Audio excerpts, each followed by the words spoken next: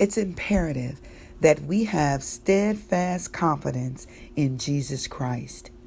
John 14:3 says, "And if I go and prepare a place for you, I will come again and receive you to myself, that where I am, there you may be also."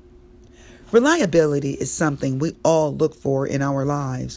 We desire it in our cars, relationships, cell phones, and jobs. We put our confidence in these things even though they may fail us.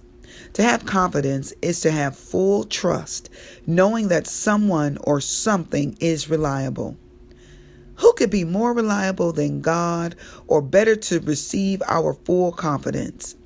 When we place our confidence in Him, we can trust that He will do what He said. Dear Lord, you have prepared a place for us. Grow us to trust in your reliability. You're listening to Moments of Motivation. This is Tammy from The Way. God bless.